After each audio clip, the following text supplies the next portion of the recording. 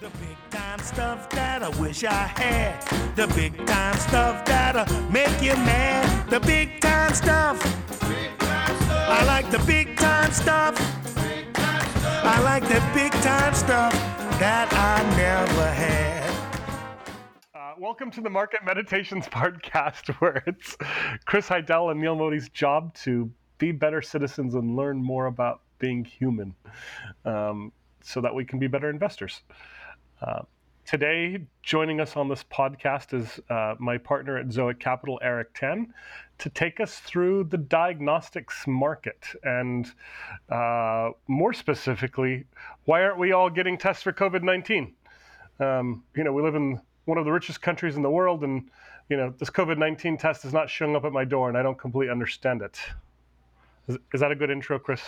Yeah, I think it's fine. That you also have to be wary of false tests out there, like Predictive Technology Group and others who are foisting false testing on us. So we have to be able to distinguish what's working and what's not working, the wheat from the chaff. There are a lot of companies out there trying to push forth inaccurate tests or tests that have not really been proven. So it would be great to understand the diagnostics market and think about things that are actually working, that are being borne out. So where should we start, Eric? I mean, take us through this. We've been confused and talking about it, and I guess not confused. We don't have all of the information. It's not so readily available. I mean, Chris, tell me, you're reading a fair amount every day too.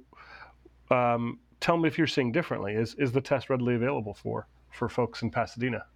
Well, I think that the hunger seems to really be for the serology test to see who has the antibodies, which logically makes sense, logistically makes sense. And there seems to be a tremendous hunger and demand for that. But still, again, nothing yet proven to work or anything yet that can be scaled. Eric, what do you see? Yeah, so a little bit of my background. I'm more on the science side, less so on the business side. So we can probably talk about those because those are probably just as valid. But my own background is in molecular biology, DNA diagnostics specifically, and spent over 10 years after that in the medical device industry. So what I was thinking of doing is walking through the path, kind of like the journey of a patient sample, kind of like Ricky Raindrop, but not for a raindrop, but for a patient sample.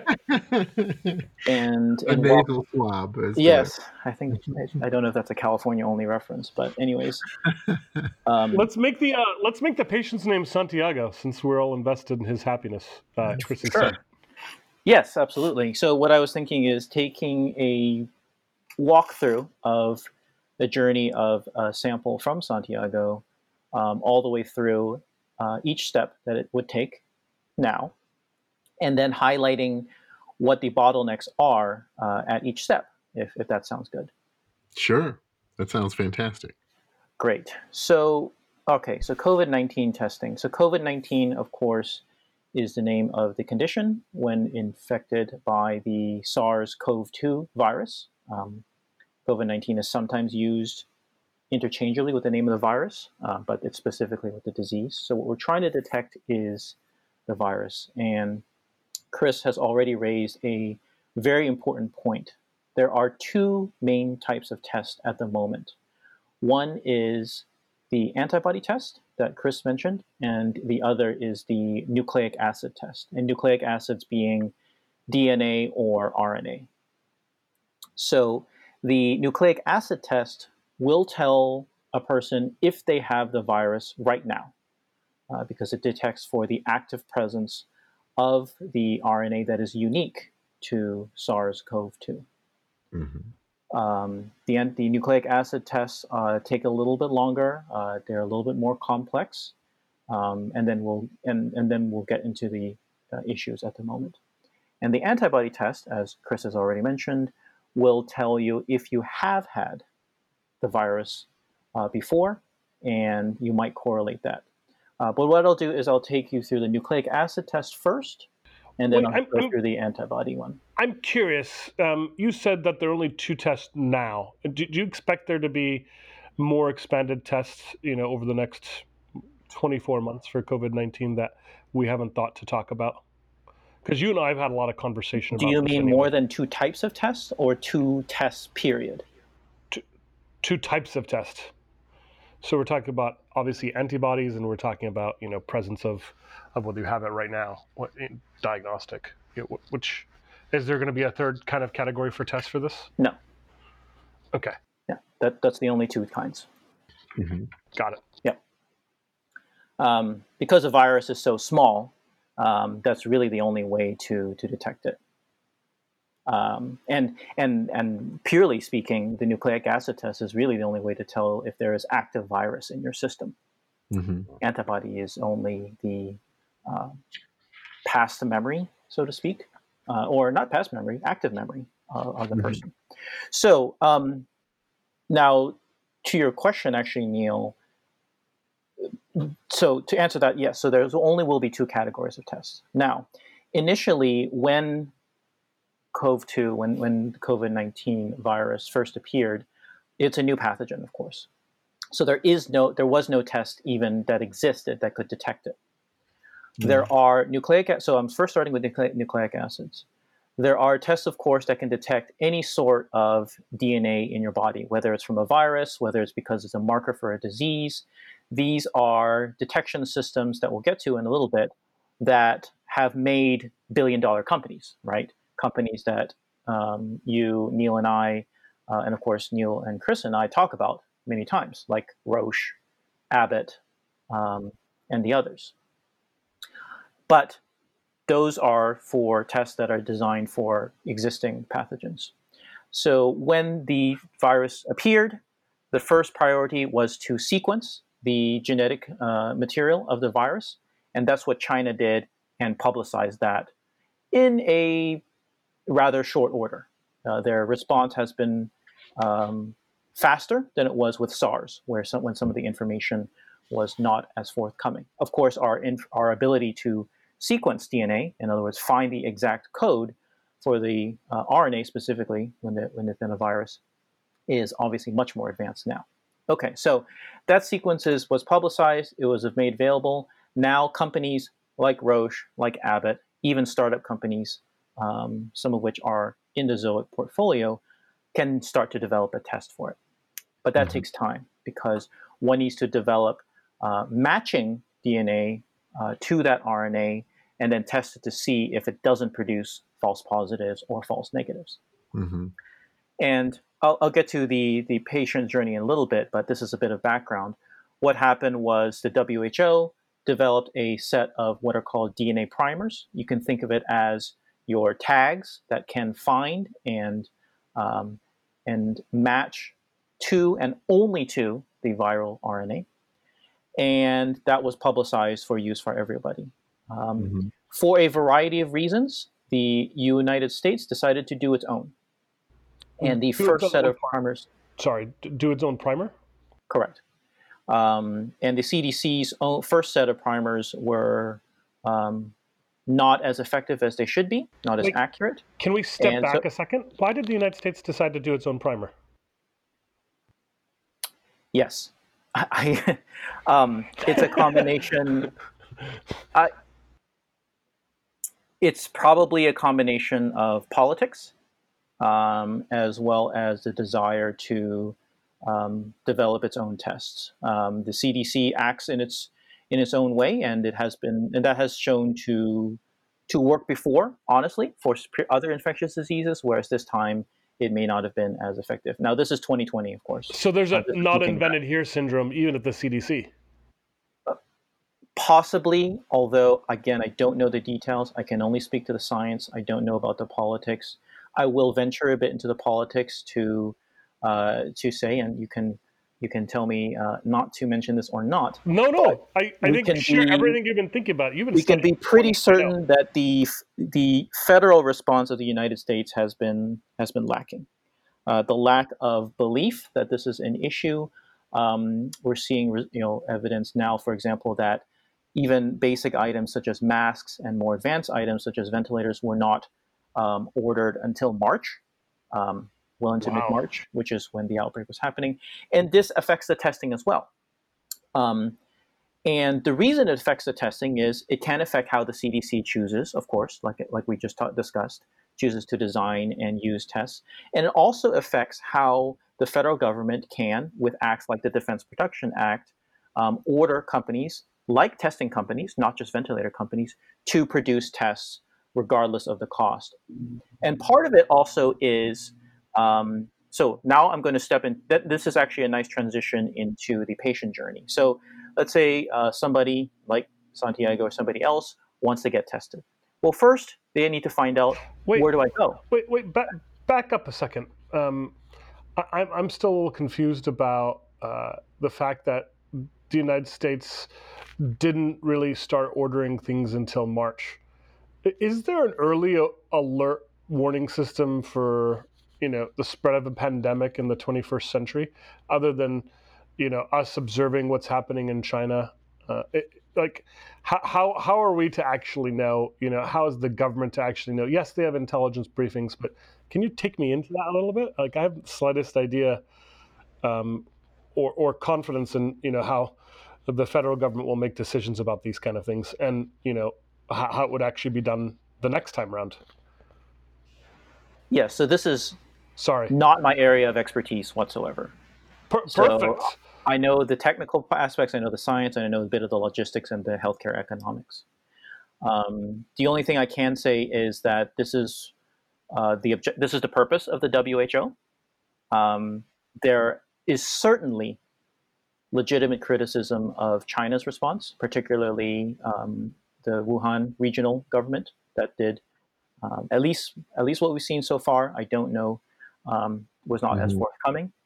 But certainly when we did see that cases in China were rising so high that an entire province is locked down, then it's starting, because we're so connected now with flights, that at that point, that's why the WHO starts to recommend, and that's why a lot of governments started to prepare back then. And we see the varying responses, right?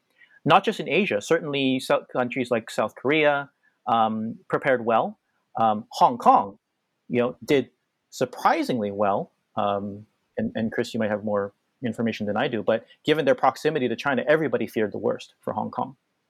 But they did quite well. And it's also worth noting too that Singapore seemed to have it handled, and now they've had a second wave, which has jumped cases up over 1,000. Causing them to reinstitute lockdowns and more social distancing measures. So exactly. And then outside of China, I think the aggressiveness of early testing model, I don't think you can get to a better example than Germany compared to Spain or Italy. The German healthcare system is the model outside of, say, South Korea. Germany was running 125,000 tests, I think, per week, if not more. Their case fatality rate is, I believe, 0.5%. Versus what is our case fatality rate in the United States? So I think for Italy and for France, it can be anywhere from 5 to 10%. Wow. The United States, it's 5, maybe 2 to 5%. Interesting. Now, interestingly, I did read that the rapidness of the German response was because of a lack of a CDC equivalent. Because in Germany, there are many different regions, and they were basically given free rein. They were said, don't wait for a central authority, because there isn't one. Just develop your tests as best as you see fit. So some of the red tape was removed there. But it's also because of the seriousness of the situation. Maybe there's a cultural aspect. Certainly, there are very prominent diagnostic companies in Germany or near Germany. So there is some of that as well. And then I'll touch on that, but that's a whole other... German psychology or decentralization plus German psychology that led to that? I can't speak to the psychology portion. I think the combination... I'm going to provide the classic on-the-fence answer that I like to give a lot of times, which is a combination of decentralization and centralization. Thanks so much, Eric. Yeah, decentralization in the terms of not having barriers to develop a test, and centralization in the form of a healthcare system, which is a whole nother topic, right? But certainly we see with the U.S. and to get a little bit to the patient journey, a lot of people's first worry in the United States, again, I'm stepping into politics here, but when they want to go to the doctor is, can I afford it? And we've discussed it quite a bit, because we feature diagnostics quite prominently at Zoic. But that's a bigger barrier sometimes than technology, or at least as equal as one. Because a person doesn't often get tested because they worry about the cost of doing so. And so they only get a diagnostic when it is too late. So that certainly played an effect with COVID-19 testing. Certainly at the federal level, the government did eventually declare that all testing would be free, which is great. But even at that point, even now, the question is somebody still has to pay for it. So if a person is insured, they still have to have their insurer. Who do they bill, right? How do they send the bill to the company, to the person taking the sample? If a person is uninsured, a big discussion point was, what do you bill at? What's the rate? Who do you bill? Eventually, it's decided that well, if you're uninsured, what we'll do is we will bill you and go through the Medicare system. So in a way, there is kind of a Medicare for all system for COVID-19 system, strangely enough. So that's still a barrier, though. Money grows. It's there. It's a whole other issue. It's a whole other discussion point. Yeah. And don't forget, we also have a basic income now coming. A little form of UBI. Yeah. Exactly. Again, totally out of my area of expertise, but Andrew Yang will be so proud. Interesting. Yeah. It's an interesting discussion. Anyway. Yeah. But So that's again. So where would you like to go? Should we go down the journey, or where would you like? Well, I was going to say now. So in Germany, they're doing a lot of testing. I mean, I'm not sure who has the highest percentage or per capita testing. Yes. But I guess that would also remove some bias from the testing process if they're doing some massive form of testing, right? So Absolutely. I'd like you to help me think, Eric, about the testing process as you started, what the samples actually mean and what the biases might be. And then how does it make its journey through the LabCorp or Quest diagnostics of the world or whatever, and then back to the result that we reported. Okay. Yeah, very good. I'll go through that then. But for your first question, you are absolutely correct. You're nailing another point in that, because when you have a situation, let's say not just Germany, but say South Korea, right, which is another model. And I believe that South Korea's per capita testing was even higher than Germany. You are getting a true picture of the disease, not just for epidemiology, but just to control where and when to institute a quarantine, for example. With the lack of testing or testing availability in the US, we're not capturing perhaps where the hotspots are, or we're not capturing where cases are truly occurring. Because there are probably cases now in the United States where a person does get sick, recovers, but because they're never in the system as having been tested, they don't enter the actual numbers. And so they might have had COVID-19, they might have recovered, but it doesn't show up on the daily rolls that we're seeing, especially in high density places, of course, like New York or so. Now, of course, these days in those areas, in those hotspots, we really don't want people going out anyways to even drive through places to get tested. So it is kind of a chicken and egg scenario now where, because of the limitations of testing, even when somebody does want to get a test, even though it's free, because the tests are limited, only if a person matches a certain set of criteria, age, travel history, exposure, do they actually get tested. And then that means you have an incomplete picture. And then that circles back to, well, then you need to do more testing, but then that limits it again. So that kind of feeds back in and of itself. All right. So then shall we go through the sample journey? Then? Yeah, I think so. Of Santiago. Is that, Chris, do you not want us to use Santiago? Do you want us to use your... Santiago is wonderful. A Santiago swab. We'll take the SS swab through its journey. All right. So Okay, so we've covered a little bit of the issues already, some of the bottlenecks that do occur. One being, where do I go to test? Or sorry, before that, where how do I get paid for, right? Mm-hmm. Who's going to pay for it if I don't have insurance? Even if I do have insurance, how do I get it authorized? Okay, second issue, and so that's a bottleneck, right? A little bit better now, but if someone is uninsured, that still is a bottleneck. That's what is it? And again, just to be clear for the listeners, before that bottleneck, the bottleneck was even just making the test for a pathogen that didn't appear, but now that's in place. So before last point, I assure you before going down the journey is before the biggest bottleneck was there was no technology that could detect it in the U.S. Okay, now there is. Now there are tests. Now that's no longer a bottleneck. All right, so now what are the bottlenecks? So first is insurance. Second is where do I go to test? That could be an issue, right?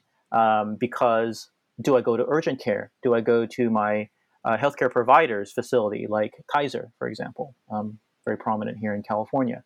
Or do I go through some of these drive-in testing facilities that some of the pharmacy providers are providing?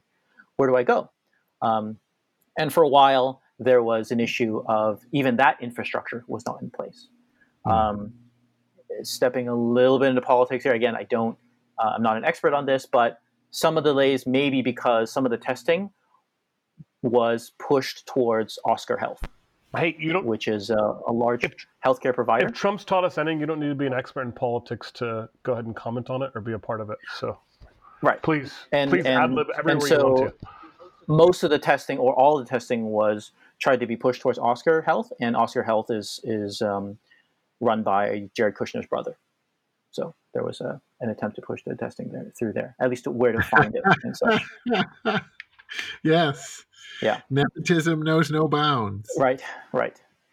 Okay, so now that there are some sites, let's say you can find a place to go to. Next bottleneck, the logistics. Number one, logistics and issues of collecting a sample. Because there's still not as many drive-through testing sites as available, even in Seattle, of course, Neal's home city, where the cases started, there's about a 2-hour wait. You have to sit in your car, wait for 2 hours. And people are being patient, but it's still a long line. There's still more sites that need to be open. Okay, but let's say we can open more. Next issue, gathering the sample. And this can be a major issue because this alone can be enough of a bottleneck. Because in order to gather a sample, we're still talking about nucleic acid testing here. I need to gather either, number one, venous blood, or two, a sample from the nasal passage. Now, gathering venous blood is probably the most accurate, but it might not be able to be done quickly and easily, especially at a drive-through. Probably not, actually. I would guess that the FDA CDC would discourage that to prevent the spillage of even just a drop of blood somewhere. Okay, but then even if you do want to do venous blood, it requires a nurse. And as most of us have seen before, even before this crisis, nurses are the real labor, honestly, behind the healthcare system, especially in the U.S. They are so overworked, even when normally. And now you're asking more nurses to go out to these drive-through testing sites to draw blood or draw a sample rather than working at patient care. So there's a limited supply of nurses, honestly. And where do you want to put them? Where do you want to allocate the resources? And okay, so let's say you have some nurses, but you don't want to draw venous blood, but you can draw a nasal swab. There are some diagrams out there that can be extremely uncomfortable for people to even look at because the nurse has to shove the swab literally all the way up your nose, almost too close to your. Yeah, I heard it should to the hurt, point where, right? Literally, like it should exactly. hurt.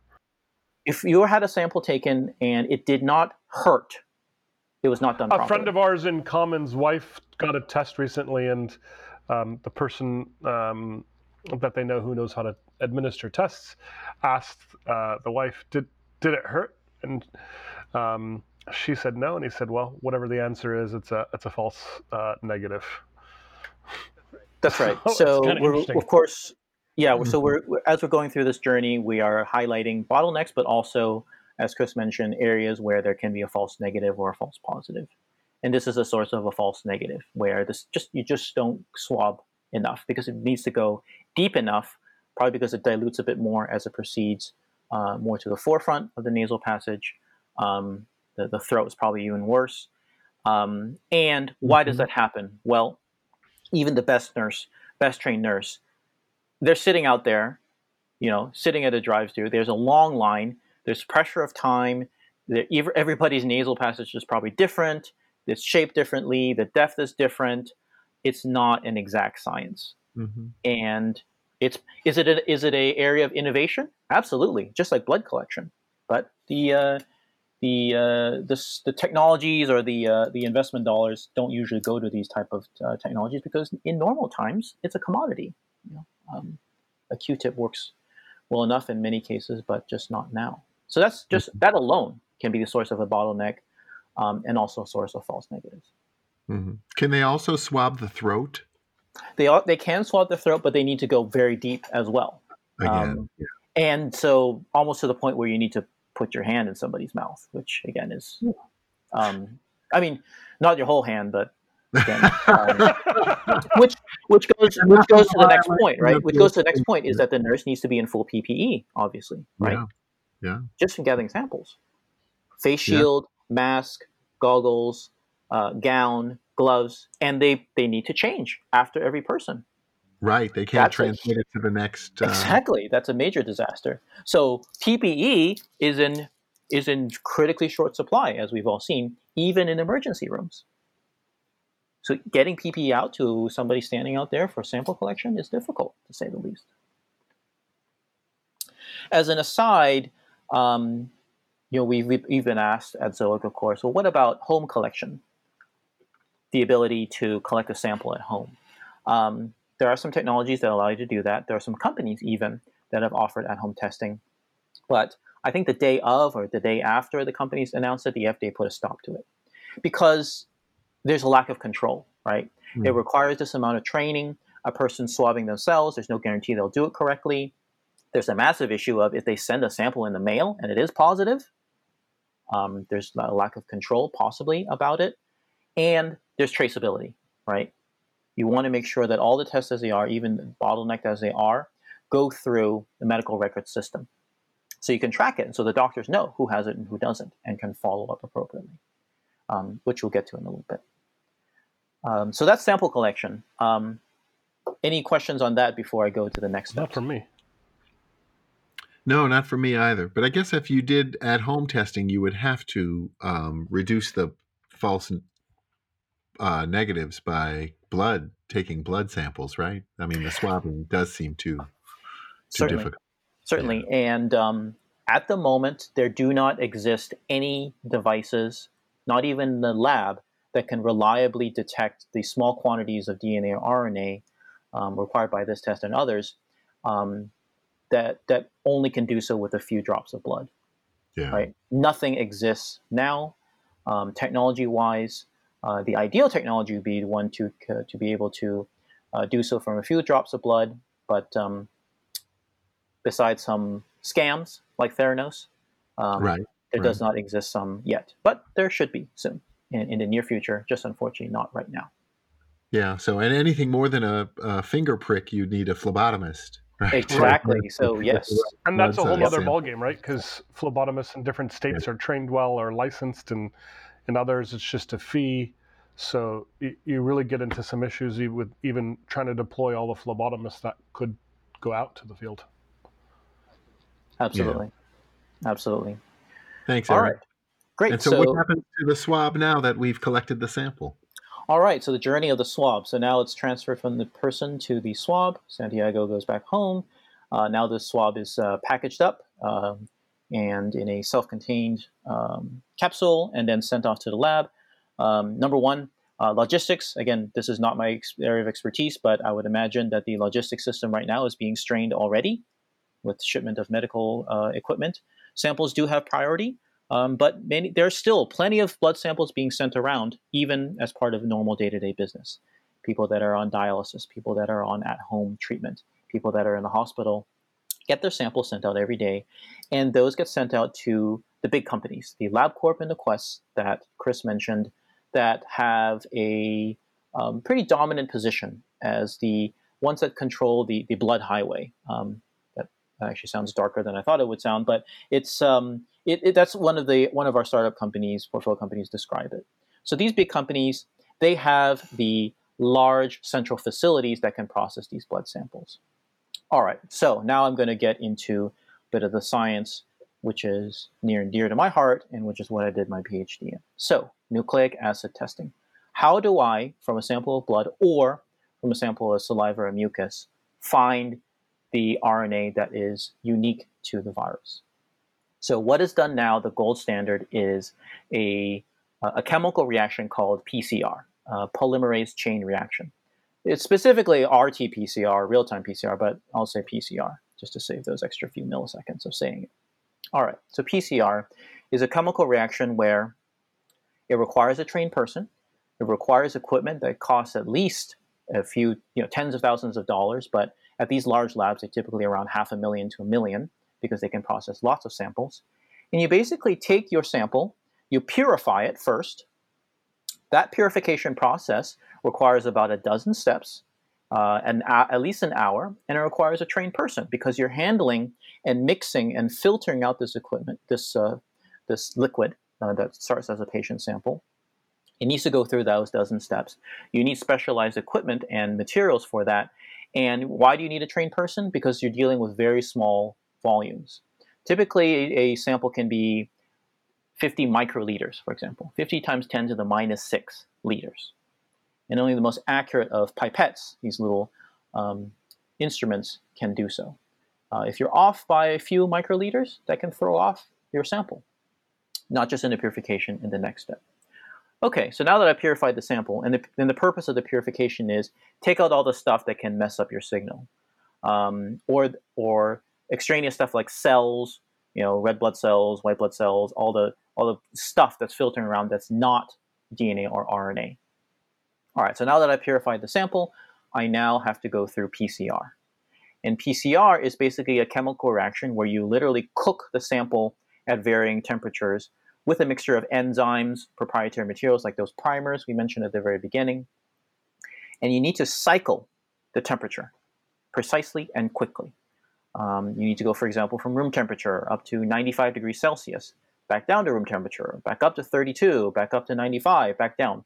Many different cycles, because that's how the enzymes work. And that's also how the DNA is changed from single-stranded to double-stranded. There are plenty of videos and diagrams on the web to show you what is being done. And the temperature needs to be very accurate. If you're off by a few degrees, it can cause a false positive or just kill the enzymes. That's a false negative. And you need to do it very quickly. So why do I say that? Well, number one, it's a complex process that takes several hours, and it requires instruments of a certain degree of complexity. So you need a machine that, if any of our listeners are of engineering background, they can appreciate. You need Peltier cooling, for example. You need a thermocouple. In other words, you need a lot of stuff, and that's why it costs so much. That's why, as of now, these machines have not made the transition to a cheap at-home device because they're so complex still. And so at the end of the day, these machines require several hours to work, 6 hours or so, at least just for the process itself. It requires a trained person, and they're so expensive that they really only live in these LabCorp or Quest labs or at a big hospital's central lab. You might see it there. And so these machines are used routinely, right, for DNA or RNA testing. And so what companies have done, like Abbott and Roche, is that they have designed their tests to use these machines, right? Because that makes sense. You use the existing infrastructure so that you just don't have to, at least we're not necessarily in a scenario where we have to come up with a brand new diagnostic machine with technology that hasn't been tried before just to detect this thing. So it can fit into the existing infrastructure and use the existing facilities. But the bottleneck is that these are limited, as you can imagine. There's not that many around. These machines can take up an entire room. We saw some at a blood bank in Seattle. Neal saw one. Very cool machine. It uses robotics. It can handle. And the reason why when Roche announced that their tests could work on the Cobas Amplicore, which is the big machine that they use, is because that can. 8800, yeah. Exactly. it can process hundreds of people's samples at a time. It says over 4,100 in a 24-hour period. Yeah, exactly. So ultimately, yes, it takes several hours, but because it's such, I mean, this PCR process has been around for decades. It's a very streamlined process. So then why is the bottleneck? Well, there's not that many of these machines around. It requires a trained person to purify the sample first. So that's another bottleneck. There's not that many around. There have been calls to action, of course, that we see for any retired doctor or nurse in hotspots like New York. There's been a similar call to graduate students that are in molecular biology at University of Washington, for example, UC Irvine. Any free labor. And I say that in both means of the term because a graduate student, having been one, is pretty much free labor or very cheap. But they're willing to do so because this is science, saying drop your lab, drop your research, just come in and run these tests because it's not easy to do so. It requires trained personnel. So machines are limited, resources are limited. Another bottleneck, the reagents. So these chemical reactions require specialized reagents. When I say reagents, things like buffers, things like the solution that you're running in. So this thing is stable at 95 degrees Celsius or so on and so forth. Enzymes, right? The reason why this process runs is they're actually made from enzymes that are either genetically engineered or taken from thermophilic bacteria that live near geothermal vents at the bottom of the ocean. Nowadays, they're not. We don't have to actually go down there and scrape it up, but we still only can make so much at a time. And those reagents, because of our current global logistics systems, are mostly made in China or Europe. In fact, the purification kits are mostly made, I think, in 2 factories in Europe, one of which is in Spain. That was an issue of concern when there was a Europe travel ban, if you remember, it seems like years ago, but when that was announced about a month ago, initially that travel ban was for all commercial activity, right? I think that was the case, right, Chris? Yeah, that's correct. It was. And then it was quickly changed because it was identified as a hotspot. Yeah. Got it. Yeah, exactly. And it was quickly identified that this one set of the purification reagents are important enough to require bypassing it. So then they dropped that. I mean, there are probably other reasons as well. So that's limited as well. And of course, other than that, it was not well thought out from the beginning, and they had to reverse course. Yes, that too. That has happened a few times, of course. So those are the bottlenecks: the materials, the resources, the machines. The analogy I use, even though it might not be a perfect one, right now the state of the art of DNA testing, the machines are like the age of mainframes. Right, large, room size, even building size machines. We have not gotten to the point yet, although certainly that's what we look for at Zoic. We've not to the point of the microprocessor equivalent of DNA testing, where it can be held in your hand and it costs only a few dollars. We've seen some stuff that we can't talk about. That's right. That's right. So hopefully in the near future, and I'll expound on it a little bit, in the near future, when we have a handheld equivalent in every one of our homes, just like a smartphone now is in every one of our homes. If the next pandemic happens when this is widespread, all that we need to do is for that manufacturer to say, hey, download this module, we'll send you a cartridge, now everybody can just test themselves at home. Which is phenomenal, right? And totally changes the world. Which bypasses its entire logistics system, right, exactly. And you have the electronic benefits of the data being all collected at one source, so on and so forth. Trackable through the phone. Absolutely. Real time by epidemiologists that can track it as well. And I suppose if they wanted to, they could also give that information to the CDC or whatever other authority, whatever private company is developing that, which would just be good in general. Absolutely.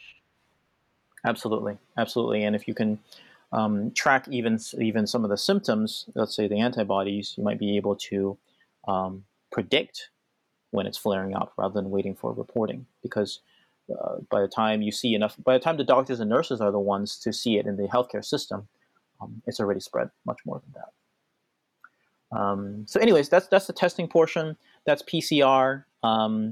As an aside, the Abbott test that came out is a 5-minute test, so much faster. It doesn't require several hours. That is an isothermal DNA amplification. That is at 1 temperature. That's what I did my PhD thesis in. Again, the engineers can already tell how that can simplify the machine. So that is great. But the issue is that is still a new piece of technology. And so that is not as widespread as the Roche machines or such. And it still requires a trained person to use. It still requires that purification step before you push the button on the Abbott machine. And that still requires a trained person, and you still require reagents. So, yeah, it's still a hub and spokes model. So we still have to send it to a central processing facility and then await the information to come back out. Right. Exactly. The 23andMe's, even the companies that were shut down recently that were offering at-home tests, it's the equivalent of Netflix without the internet now still. Right. Mm-hmm. It's a good analogy. Yeah, you still have to order it, and they still have to send you. You're ordering something, but they still have to send it to the sample, which still gets. Which is interesting as a model too, because I think some of the things we're seeing are Netflix without the internet, right? Just Netflix was designed knowing that high streaming movies were going to win the world someday. Exactly. They even their name, right, from the very beginning, kind of saw that rise. So. So those are the bottlenecks at the testing site. A lot of it has to do with technology, but even now it's limited in resources, and you can buy more machines or make more machines, I suppose, but these are complex machines that are that take time to build and certify. The main thing about medical aspects is that everything needs to be certified and qualified, and that takes the longest. So now, Eric, the Abbott Labs has the new 5-minute diagnostic test, but still, what's the range of time it takes for Santiago Schwab to give us a result and for him to learn whether he was positive or negative?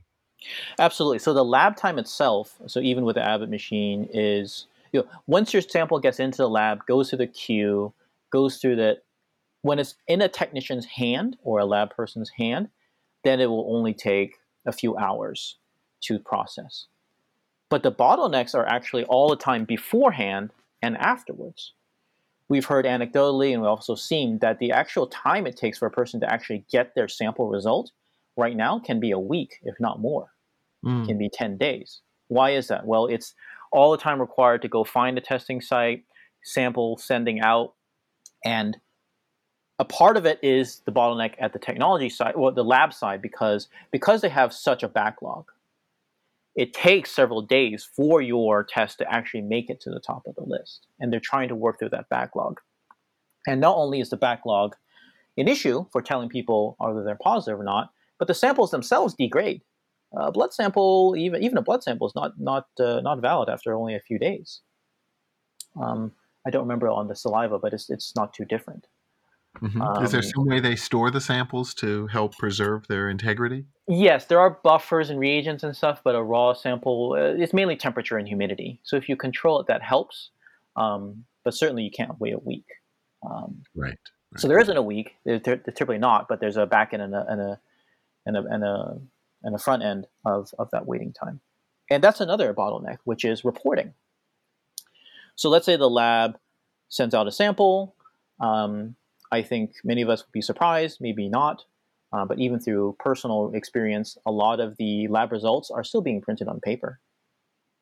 The electronic systems of different caregivers, for example, between Fresenius and Kaiser, for example, is one recent personal example, are not compatible. So in order for a Kaiser doctor to read out what is the Fresenius, they need to interface with a different system. And for the patient that is a Kaiser patient, but is going to a Fresenius facility, they need to get a paper readout. So they need to wait, right? Or wait until they get to a person to tell them. Very interesting, right? All the bottlenecks and efficiency. What is I read this stat recently. What is healthcare expected to be of GDP in 2020? Like, is it going to be 30% or 25% now? Well, I guess we're printing so much money. What was healthcare of the GDP spend last year, Chris? 20-25%? That's a great question. Yeah. No, I don't know. We'll ask Tanner to look this up for us and add it to the show notes. Mhm.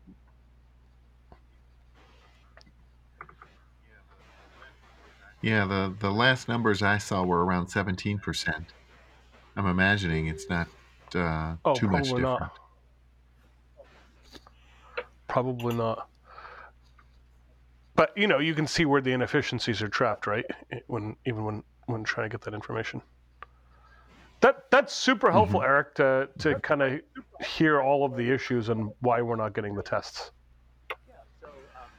Yeah, so I can also go briefly into the antibody testing, Yes, right, which please is the share. second category. So, as we talked about at the beginning, the two categories are nucleic acid and antibody testing. Nucleic acid tells you, do I have the active virus in me? And it can detect it at pretty low levels too. So even if somebody isn't sick, especially with this virus, actually, it can tell. The antibodies, so as a basic overview, this may be too basic for many, but at a basic level, if we're infected by a virus, not just COVID, not just COVID-2, but any virus, our body mounts a defense by producing antibodies, proteins that can mark a virus and either mark it for the immune system or actually, help actively kill it.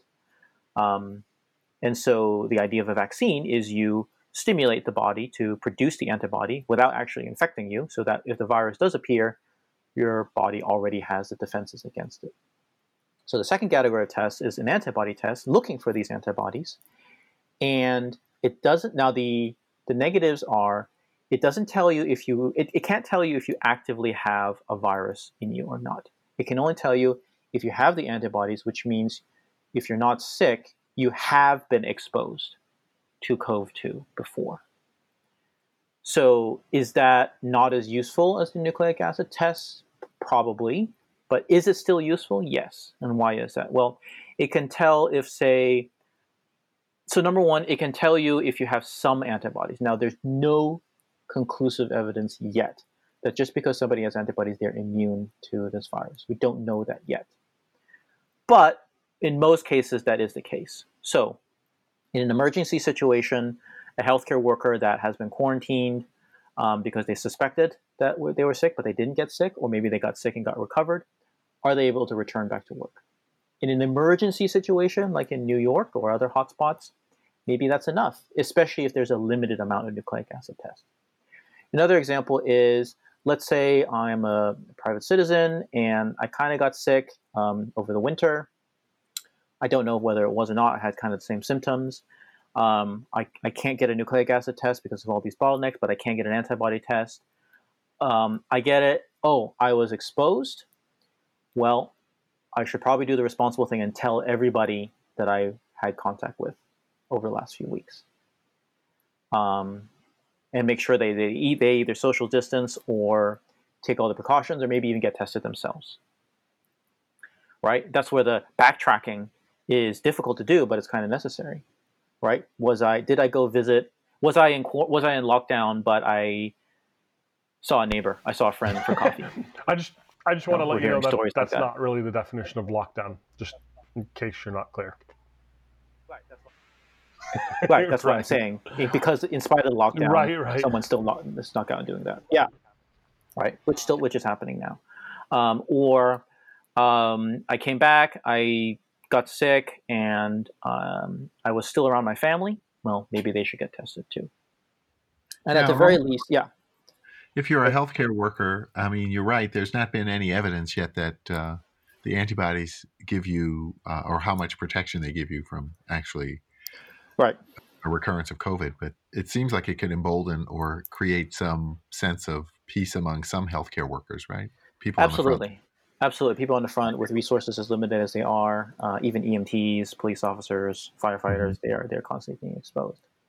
And having to, I hate saying this phrase, but a lot of people hate this phrase and keep saying it, but it's better than not having a test, better than nothing.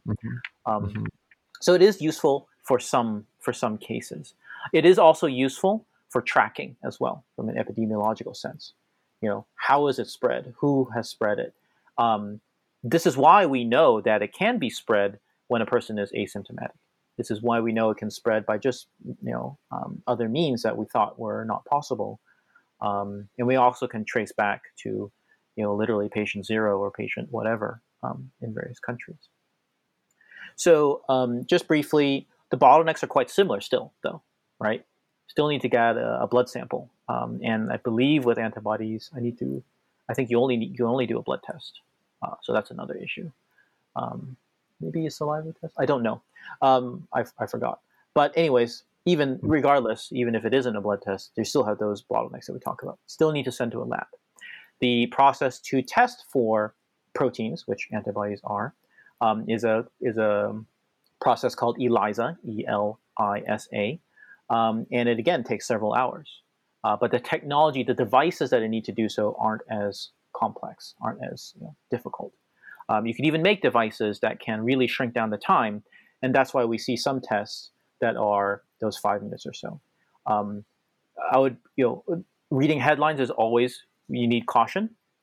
So when a media source reports, hey, there's a new 5-minute or 10-minute COVID-19 test, the majority of the time, those are antibody tests. The only one that is the exception is the Abbott PCR, or isothermal amplification, sorry. So when you see that headline, oh, hey, here's a quick test, most of the time that's an antibody test, which is good, like I'm saying, but it's not the same as a nucleic acid test. But again, ELISA requires a trained person, even on these machines, because you still need to handle the sample well, and you still have the bottlenecks on the reporting back. Yeah, but at least it uses different resources. It doesn't use the same machines as nucleic acid testing. You can even do ELISA manually without actually an instrument. You might need it on the reading part. But there's a way to do it by hand as well, which is most common in research labs. And so, that can be done and at least offload some of the resources and at least provide useful information to some people. Well, that's great. Yeah, thank you, Eric. And absolutely. I guess those tests not only are easier to process, but also easier to develop. The antibody. Yeah. Yes, antibody tests are easier to develop, but curiously enough, there were a delay in actually making them. Number one, the antibodies take actually a little bit longer to discover, as you can imagine, right? Because you can isolate a virus in a person that has this new pathogen and then sequence the RNA, but it actually takes a little bit longer to isolate the antibodies because they can actually, they can be, it's in a mix of a whole bunch of, it just takes longer. And I believe initially the FDA concentrated most of its resources on approving nucleic acid tests because those are probably the most, they can actually tell you if you have an active infection or not. Could some of the resources been better spent on approving or developing antibody tests in the past? Maybe. It is 2020 hindsight and resources were limited. But now you're starting to see some antibody tests that are being developed. Actually, some of them actually don't require a blood sample, so that's good too. But yeah, at least we're starting to see some of that to fill in some of the gaps. So join us in the predictions game here a little bit, Eric. A question Chris and I answered with John Milne, who you know really well, the other day was: do you think we're going to see another pandemic in our lifetimes? So we will see COVID-19 Mark II in the winter. Okay, right? So I'm just going to say, I hate to answer your answer with like in a few more months, but that's going to be we're going to see it right the second wave. So Neal, you have to live a few more months. Okay, let's say, aside from COVID-19, do you think we're going to see another pandemic? So Neal, you and I frequently talk to infectious disease experts, vaccine experts, those that are much more well versed on the infectious disease and virus side than I am, and actually, right, like people like Steve Reed, right, that was on this podcast recently, and I believe Steve, correct me if I'm wrong, but certainly others certainly do say that because we're seeing such a rise in population, climate change, right. Migration because of that, we're going to see the rise of pandemics, and not just pandemics, but this type of, highly adjusted or adapted, certainly, if not viruses, like RNA-based infectious diseases. So the pandemics might be, if not COVID-19, might be, say, a new form of, say, dengue, right? That's actually pretty Or scary. yellow fever. Yeah, absolutely. That Mhm.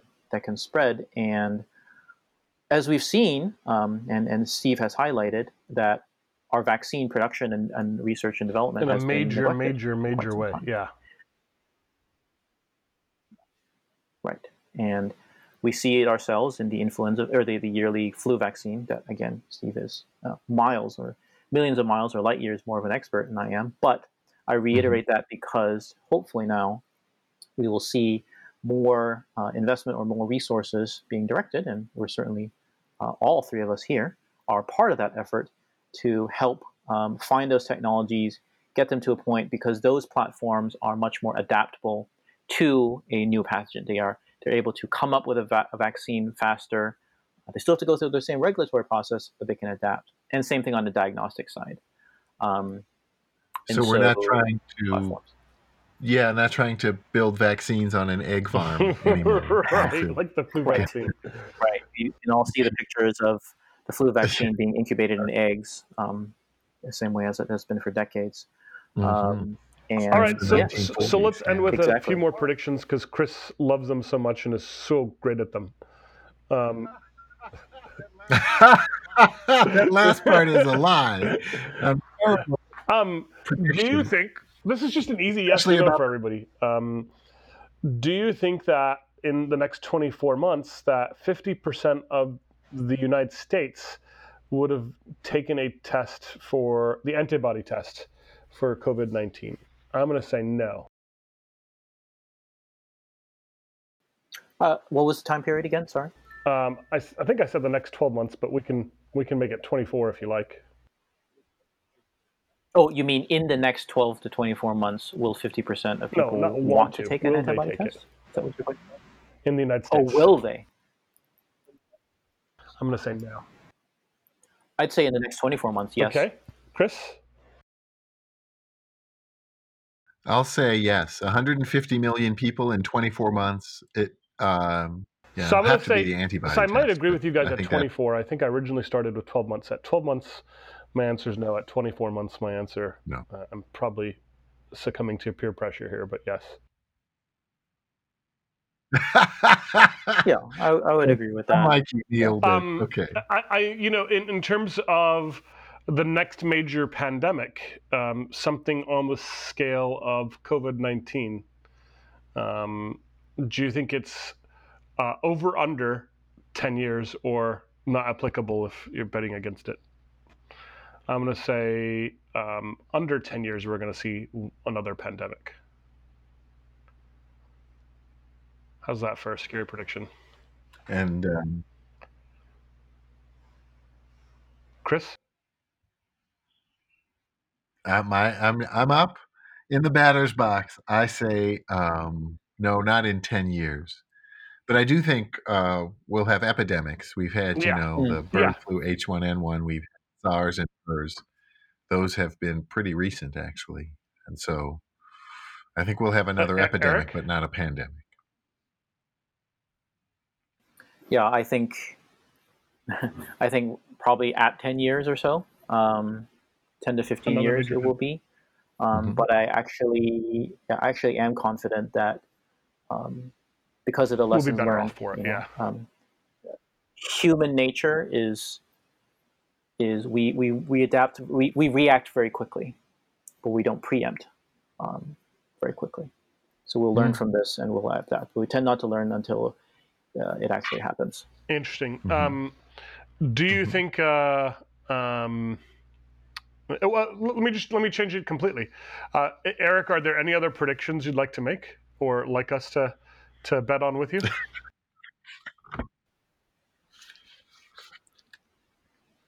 I do think that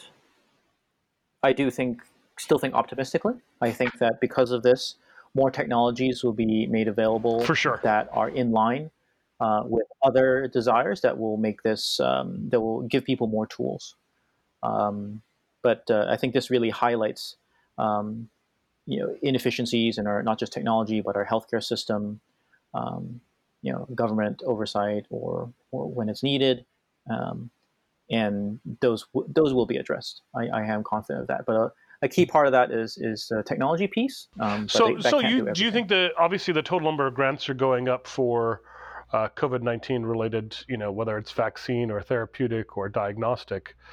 Do you think in general life sciences will see a resurgence of grants come back to it, not just from private foundations or wealthy individuals, which was where it seems to have picked up, but do you think the government is going to, raise the number of grants by, say, 30% over the next couple of years? Yes, I think so. And for various positives and negatives, what I will see, we actually have seen this before the pandemic, but I think overall on the positive, we will see just as many dollars being offered from countries outside the U.S., especially in Asia, and we will see just as much funding and acquisition activities on the pharmaceutical and diagnostic side from those countries, from companies in those countries, where traditionally that was a U.S. pharma, or maybe U.S. and European pharmaceutical industry. Chris, is there any predictions you'd like to make to end the podcast related to this subject area that you could not be so confident about, but make anyway?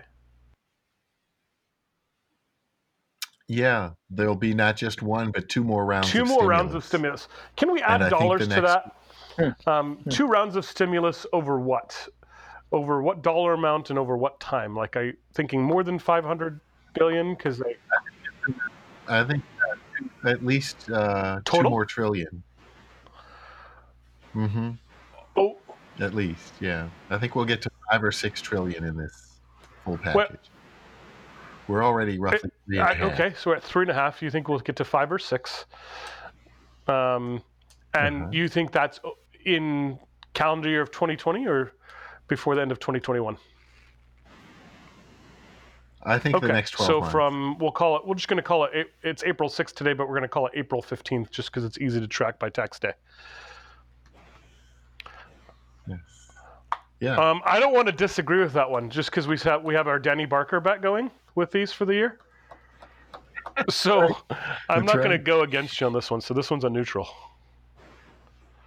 I actually, so what percentage of total GDP is that again? GDP is what, 19? Oh, GDP is 23 now, I guess, ish. Yeah, trillion. So we'll have a quarter of GDP going to stimulus. I don't know what we're stimulating. Bailouts. We don't want the banks to fail, right? Isn't that why you elected your local congressman? To make sure your local bank or your big national bank didn't fail, Chris? Well, that's not why. But, most of the banks have heavy ownership among the Senate. The 150 billion that went to the hospitals, though, I hope the future stimulus gives more to the healthcare component of the economy, even though it is close to 17.8 to 18%, right. Whatever. Cool. Okay, so that's actually really interesting. I agree with that. I'd been thinking about it for a while, and I actually wonder a little bit, and maybe you can give me odds on this, right? So this one's harder, and we can't bet on it, but what are the odds do you think we reach 10 trillion in stimulus?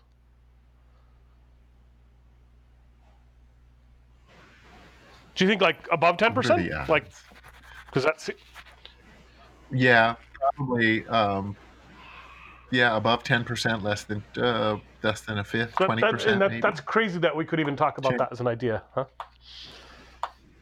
Mm-hmm. Mm-hmm. Wow. Once you get to climb up to 6 trillion, well, I don't know what the barriers are, and going for more. What it'll look. Yeah, it might be some form of UBI again, some extended payments to people who've lost their jobs. Recovery is most likely not going to be V-shaped, but sort of a long and gradual return to work and recovery is the best I can imagine. Remind me about the amount of. I think imagination. Sorry to cut you off on that. What remind me again of how much the England you said had in debt? The largest debt of a kind of modern country that was able to recover from it. Yeah, well, kind of modern. This was after the Napoleonic Wars, and they clocked in at over 425.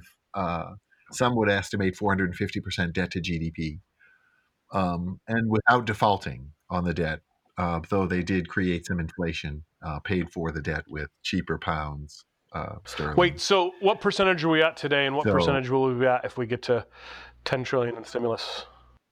We're about 122, 123% with the new stimulus. It hasn't been funded yet, so we'll see. It's 110% debt to GDP without adding in entitlements programs like Medicare funding and some other things. So it's up there. Any amount of debt to GDP that's higher than 100%. This is a rough back of the envelope calculation, but has been estimated to really decrease economic activity. And you can see as the debt levels have grown, even the recoveries in the GDP measure of economic activity have been lower and lower. So we've had smaller recoveries leading to the next recession ever since the Greenspan era at the Fed. So. And this will lead to even more interesting conversation with our armchair economist and even more correct indicator of Vivian Ming on our next podcast. So we hope you'll join us for Vivian Ming's podcast. One of the top data scientists in the world, computational neuroscientist by training. Thanks for joining us today. Yeah, it's been great for all of you to join us. And Eric, thank you very much for all your insight and knowledge. And I guess that PhD certainly wasn't wasted as far as I'm concerned. I'm glad you have it. Thanks. I'm glad to get back to it. Yes, thanks. Right. Yes, thanks, Neal. Thanks, Chris. The big time stuff that I wish I had. The big time stuff that'll make you mad. The big time stuff. I like the big time stuff. I like the big time stuff that I never had.